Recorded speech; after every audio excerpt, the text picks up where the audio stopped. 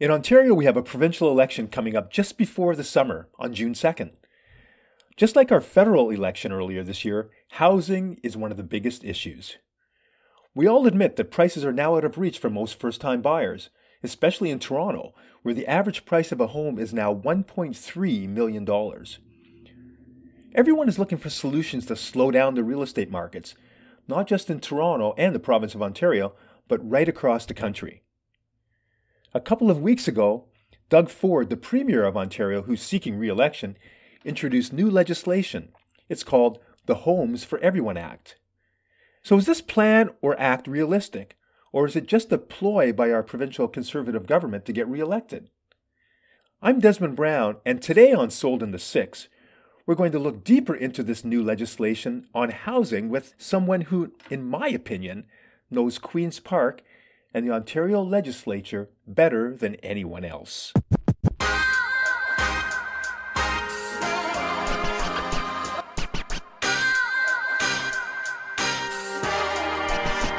Robert Benzie is the Queen's Park Bureau Chief for the Toronto Star, and he joins me today. Rob, welcome to Sold in the Six. Thanks for having me, Des. Yeah, it's so great to have you on the show.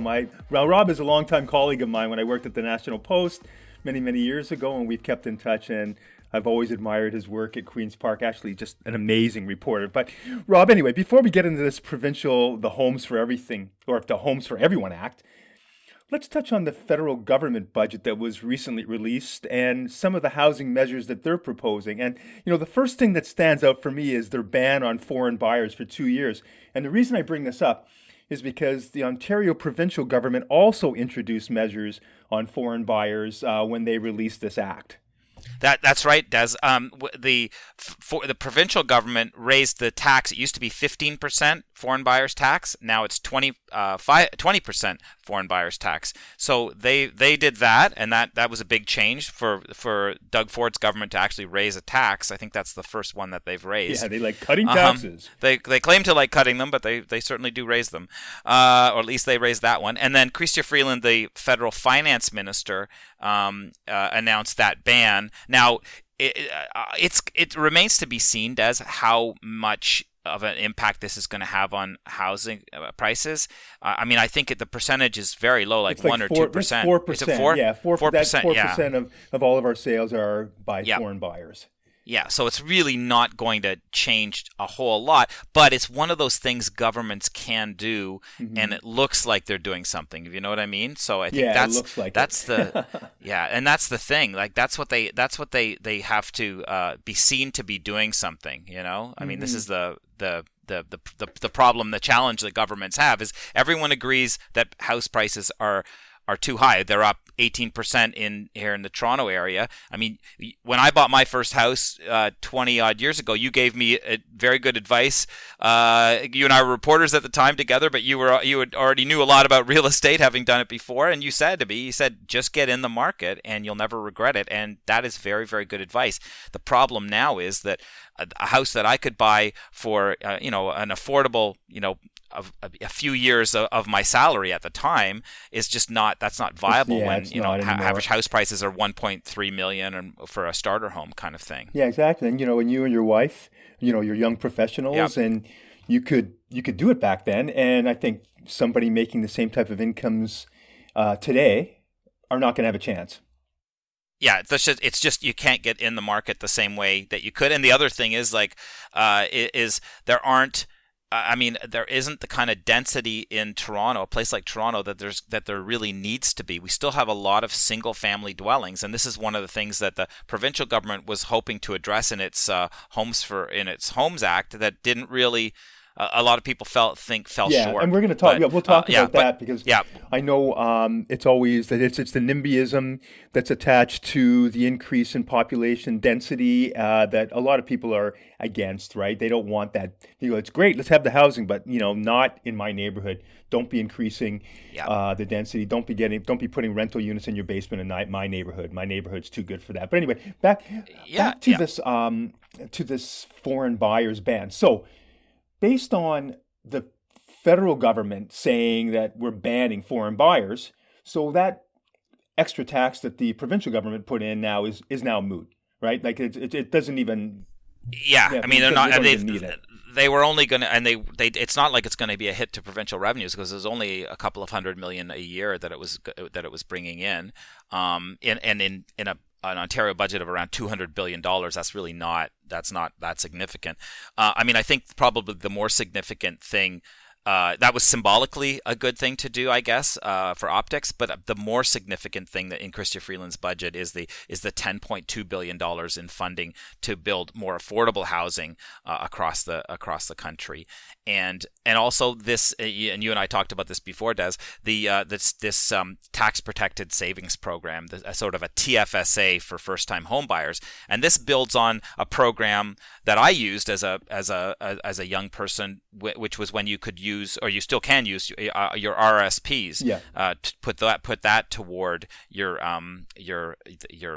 down payment of your first home, and then you pay it back gradually over 15 years. This is a similar sort of measure modeled on the TFSA that many of us take advantage of for our investments. So, yeah. I mean, I think the government is trying on the margins, but at the end of the day, you still need, like, it's great to have, $40,000 in a tax-free savings account that you can put toward a house, but that's not a huge dent on a $1.3 million starter home. No, not at all. And there's one thing I just scratching my head about, this tax-free home savings account to a maximum of $40,000. Why wouldn't someone just save in their own bank account? Yeah. And my wife Alice and I were talking about that yesterday, because you get taxed on the little eensy-weensy bit of interest that you get on that. And you're not getting a lot of interest from the banks now anyway. No. So to me, it's more aesthetic. Than anything else. Exactly. I mean, and I mean, you already have a TFSA. If you have a TFSA, you could be accessing that too. So I think it's one of these things. Governments like to show people that they're giving them tools. And I understand why they do it, but whether those tools are actually effective, that remains to be seen. Yeah, no, definitely. We see that all the time. Chrystia Freeland, she also announced, and you just mentioned that too, $10 billion for affordable housing across the country. That apparently is working out to, that's part of, let me put it this way. The 100,000 homes that are proposed, it's part of this program. Yeah. But over the next 5 years. Yeah, over the next 5 years. Whereas the provincial government is promising 1.5 million homes in the next 10 years. So, Ford and his government are vowing to double the current rate of construction. Yeah, I mean, there were 81,000 houses built in Ontario last year, and Steve Clark, the Minister of Municipal Affairs, would like that to be a lot higher, and it needs to be a lot higher. Mm-hmm. So that's why he tabled his legislation recently, the more homes for everyone bill. It's funny. The More Homes for Everyone Act was. There had been a lot of hopes about this one, Des, and it didn't really pan out quite the way that I think people had hoped. Because remember, you and I have talked about this before. The Housing Affordability Task Force that the government struck. Yeah. They released a report in February that was had some pretty aggressive findings. 55 different recommendations. One of which was, of course, the 1.5 million new houses over a decade. But this legislation fell a little bit shy of that, and it wasn't as aggressive, I think, as a lot of us thought that it would be. And I think it's because there's an election on June 2nd, and the municipal affairs minister and the Tory government doesn't want to tick off municipalities and override their approvals and expedite things and have more density and higher towers and places.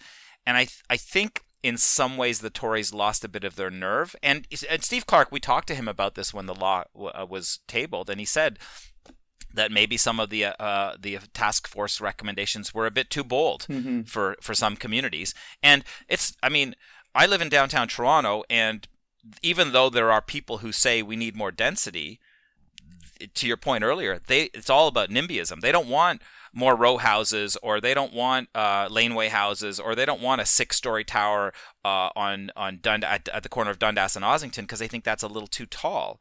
At a certain point, we live in a city. People are going to have to, where you guys are, it's the same. Like, it's like that people are going to have to adjust to 6 and 7 story apartment blocks like you see in major European and Asian cities, and in New York. I mean, we still have this very provincial, and I mean this in a disparaging way, not in a provincial government way, but a very provincial kind of way of looking at things, that Toronto is going to be single family dwellings and that's that. We're not now, and Steve Clark acknowledges that we need to look at multi-generational families that live together and figure out ways to zone better for those families. It's just, we have to modernize and get with the program, the way that people are living their lives now.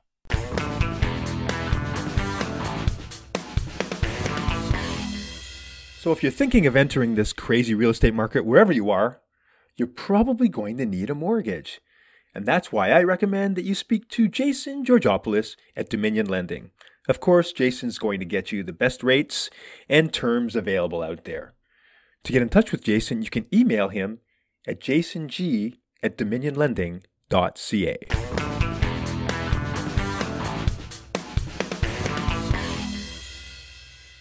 We've always wanted to be a world-class city here in Toronto. Well, sometimes there's a little bit of a growing pain that goes with that. Totally, right? Totally. And, yeah. Large population, and, we are the center of Canada's economy here in Toronto. And sorry, but this is what goes with living in, we're like a mini New York City now. Exactly. And we also have to get our heads around, we all in North America, it's all about home ownership, and we've got to buy a place and get in the property ladder. And I think personally that's a great thing. It's what it was instilled in me. It was instilled in you. We're instilling it in our children. But I think if you look at some other parts of the world, if you live in Hong Kong, you rent your whole life. You don't necessarily have to buy somewhere. And I think that's not something that or same in London, and it's the same in Paris. We don't seem to be that way here in Toronto. We're still very much Canadians. Canadians love to own their own homes. Yeah. Even though they complain about how expensive they are. And yeah, it's true. We really want to be owners, not renters. And I think that's a great aspiration, but we also have to be realistic too. I mean, not everyone is going to own a single family dwelling home. There just isn't enough. There isn't enough housing stock for that. Yeah, no, exactly. You talked about some of the bold initiatives that were, recommended through this task force. Like one of them was very much in favor of builders, and that the appeal process was basically going to be non-existent, and that it was going to be more in favor of builders. Builders just go ahead and do what they wanted to do. And I think, like you said, because of the election coming along, they didn't want to get on the wrong side of municipalities. The one thing here, or actually a couple of things here that Doug Ford has said regarding this plan is that there are two major rules. Yeah. And number one was not to build in the Greenbelt. And of course, a lot of people have accused him of trying to get into the Oak Ridges Moraine, which was deemed a no-go zone for any building under McGuinty's government, Dalton McGuinty, the Liberal premier. And also, he said that the municipalities have to initiate or implement the building. So again, a lot of stuff gets tied up in red tape at the municipal level. Yeah, I mean, and this is the thing is, when the Tories were first talking about tackling housing, there was a lot of criticism from municipalities that they were overriding local planning, and that's a concern. But NIMBYism comes from not in my backyard, and it's always at the local level. So one of the things that the government had looked at was the elimination of exclusionary zoning that would add that would allow more density in city neighborhoods like the ones that you and I live in, and I think the government was skittish so close to an election about doing that, because the last thing you want is property owners rising up and saying, no way, we don't want more density in our neighborhood. Build it somewhere else. And the problem is, and I have a lot of sympathy for governments of all political stripes when they deal with this kind of stuff, because we all want a better city. It's like we all want public transit, but everyone complains when they're building it because the traffic grinds to a halt and the construction dust gets everyone ticked off. We all want a more livable city. We all want more affordable housing. We all want places that our kids can afford to buy one day, but we don't seem to want to accept that that's going to mean making some sacrifices of our own, and those sacrifices include having a 6-story tower at the corner of your street, maybe. Yeah. Well, you and I know that this act is very much because of the election coming up, and Doug Ford has not had a great record with the Greenbelt, as you know, and at the end of 4 years, when let's say they don't reach the goal of $1.5 million, or 1.5 million homes in the next 10 years. Even that they look at this in 4 years and say they're not even close to it. Because he's mentioned that the municipalities have to initiate or implement it, it's easy for him to wash his hands and say, it wasn't my fault. We gave them everything that they needed to go ahead, but it's still being tied up at the municipal level. So it's going to be just so political because it is quite an ambitious plan. It's a very ambitious plan. And remember, he's also tying it to 2 other major projects. Building of Highway 13, which is a highway, a 60-kilometer highway from Milton to Vaughan that would cut a swath through a bunch of Greenbelt land. Now, the Greenbelt is protected, but projects like roads and sewers are allowed to be built on the Greenbelt. This was always the way. This was the way that was designed under Premier McGuinty's government. It's the way it still is under Premier Ford's government. But that project and the Bradford Bypass, which is a 16-kilometer highway between the 404 and the 400, those projects presumably will lead to more land developed. And, opponents of those things say it's going to create more urban sprawl. Proponents say, no, it's going to create more places that people can afford to live. So this is the other struggle, and the local municipalities, most local municipalities welcome the Bradford Bypass, but they all, I think every single affected municipality opposes Highway 413. But the Tories are still running on it, even though it's locally unpopular at municipal councils. They believe that it's a project that people want. Yeah. Now Bradford, just to fill everybody in, that's up around the Holland Marsh to the north of the city, north of Newmarket, as you're going up that way there. Just so you're wondering. So of course there have been a lot of critics to about this plan anyway, and some people have said that there's not enough social housing that goes into it. And I guess that came from one of the city councillors in Toronto. Gord Perks, from Parkdale High Park, where, by the way, there isn't a whole lot of social housing in his very wealthy enclave. Yeah. But anyway. And then, the leader of the Liberals is saying, look at, what happened to rent controls? And what happened to, incentives for first-time buyers? And I mean, we've been hearing a lot of this first-time buyer stuff through the federal government in a lot of ways, and everything seems to be a Band-Aid. And I hate to be so critical of it or so skeptical, but we're really not getting anywhere when it comes to solving this whole housing crisis, as they want to call it, about somebody wanting to get into this market. It's not working. And you know what, Des? I'm not sure what any government can do, because here's the thing: it's a kind of a double-edged sword. Let's say that governments could wave a magic wand and freeze property prices. Yeah. Well, the people who are sitting in a $2 million house that they bought for $400,000 10, 15 years ago are going to be not so happy that their $2 million house is still worth $2 million 10 years later. Everyone's retirement and wealth is tied up in their home. And I think that's the double-edged sword in Toronto. We all complain about soaring prices and affordability, but we don't complain when we turn around and sell. The little old lady down the street from me who bought her house in the '60s for $50,000 turns around and sells it for $3 million. 50. My mother paid $13,000 for hers in the Coxwell and Dundas. In Coxwell and Dundas. Yeah. I mean, that's 1964. That's it's crazy how the prices have risen. I remember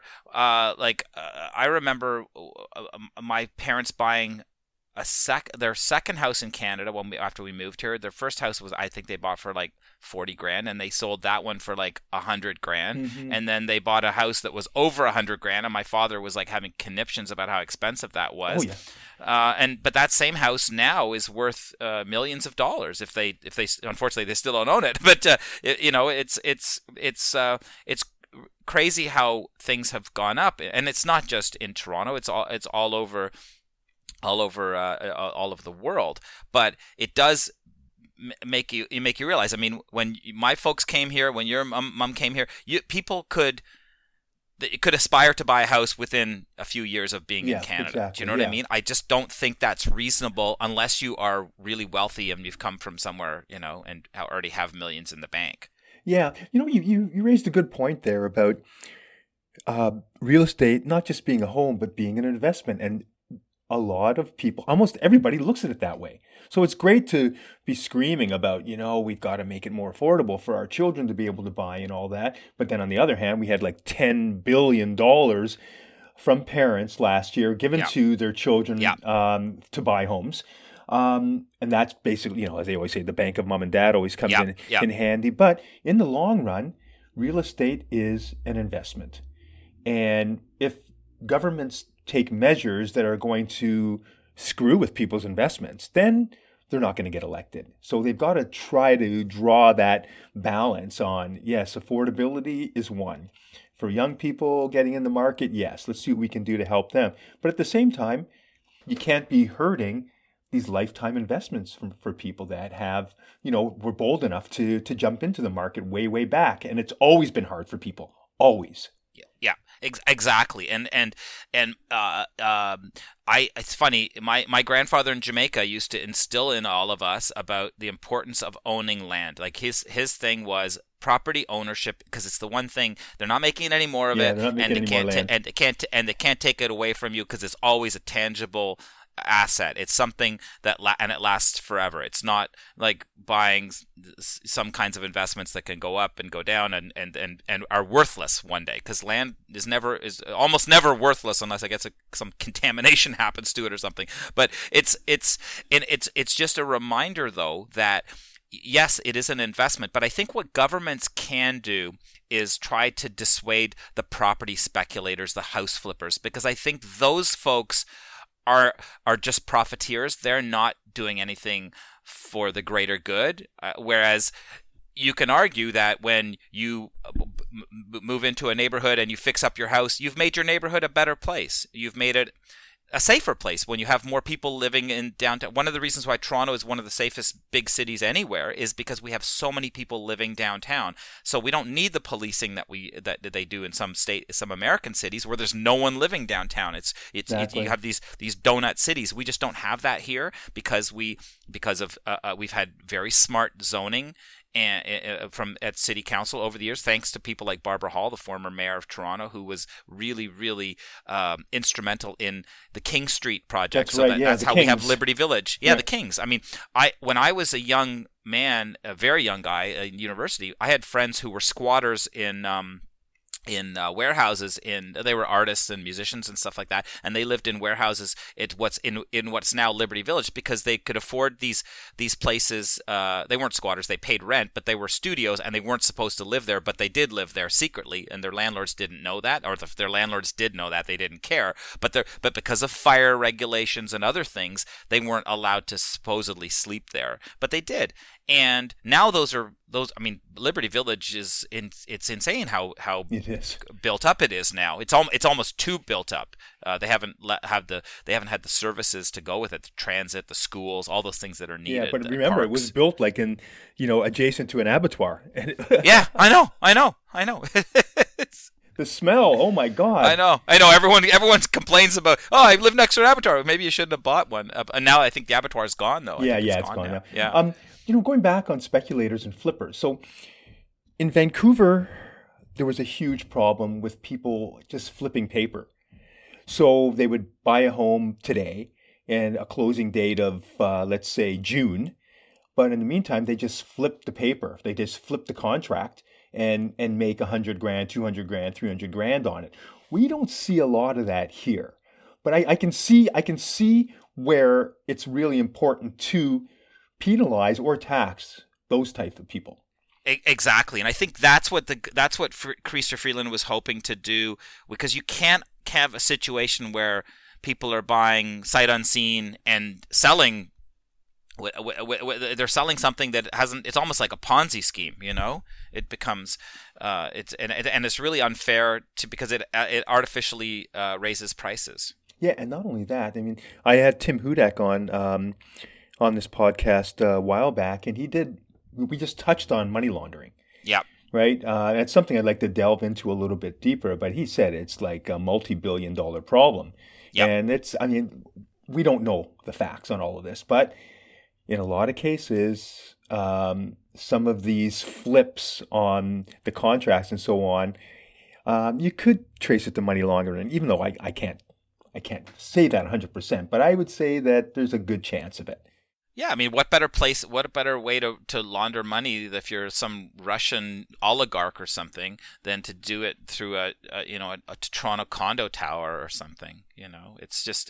And frankly, I don't think the police have the resources to track these kinds of transactions. No, not at all.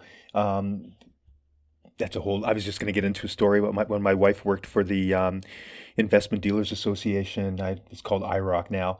And she was an investigator for them, and it was really, really hard to get the police to pay attention to anything. And for the most part, it's because they just don't have. Number one, it's the resources, but they don't have people who are trained well enough to understand, the intricacies on how, white collar fraud is working. So that's why a lot of these people have been getting away for it for years. But anyway, back on the flipping. The other side of that is that I find that there are some renovators out there that are doing a service. So they pick up a house that needs a lot of work. And right now, they're being priced out of the market by the end users because, the young couples coming in and seeing these houses that need a lot of work are jumping on these and pushing the prices up to the point where these builders and renovators can't pick them up because there's no profit margin. There's just no profit margin whatsoever. However, in the circumstances where these investors / renovators / builders are able to pick up these properties off market, right? They don't like buying on the MLS because that's where the price gets pushed up. All the exposure that's out there, people seeing it on Realtor.ca, all the electronic exposure to the point where you get a lot of interest on it.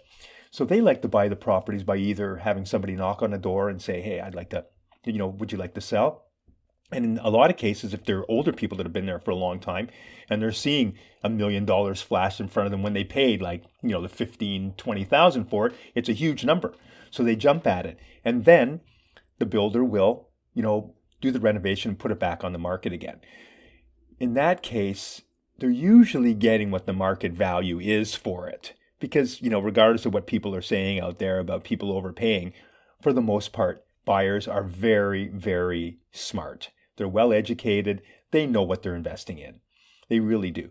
So, like I was saying, in that case, they're doing a service because now they've renovated something that wasn't really inhabitable and putting it out there for somebody to just move right into.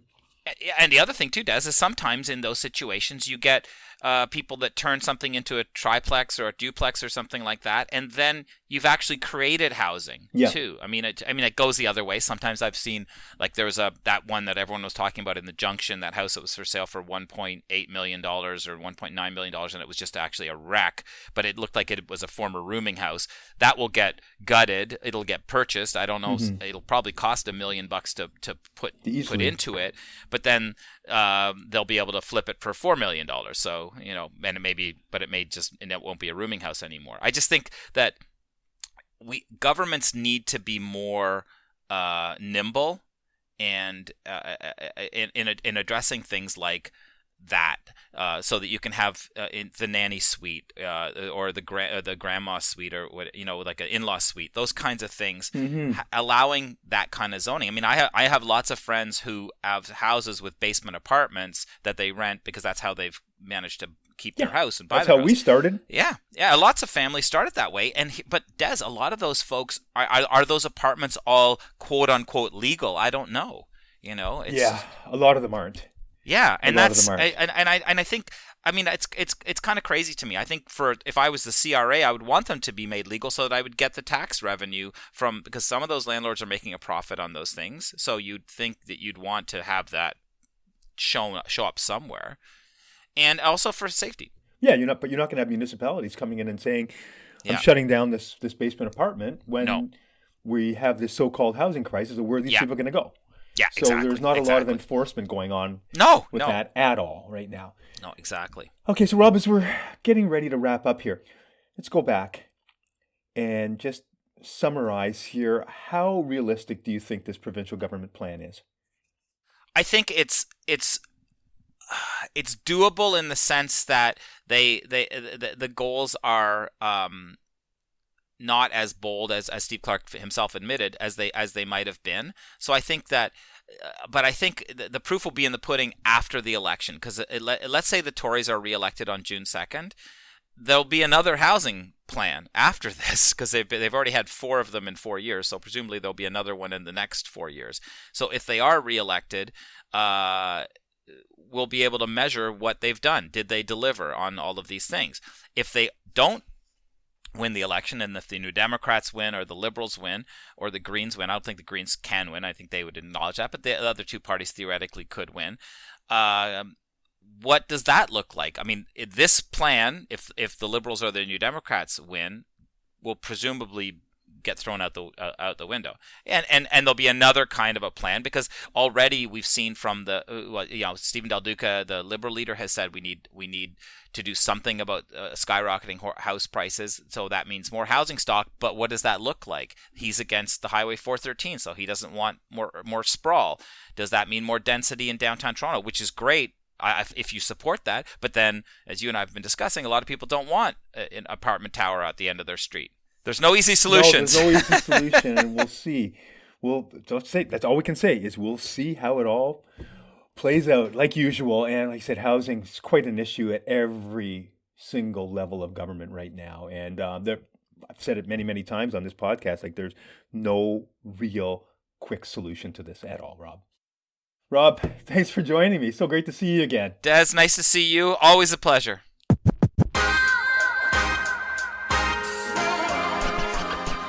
And that's our latest episode of Sold in the Six. And like I said to Rob, it's going to be a matter of time before we find out if these bold initiatives by the provincial government or even the federal government are going to work to solve this housing problem. I'd like to thank my producers, Podcast at Pop, Doug Downs, and Steve Kassar. And if you're listening to this, please leave a rating or a review. Please follow this podcast and you'll receive every episode automatically. And please don't forget to forward it to your friends. And if you want to reach me, you can email me at des@desmondbrown.ca.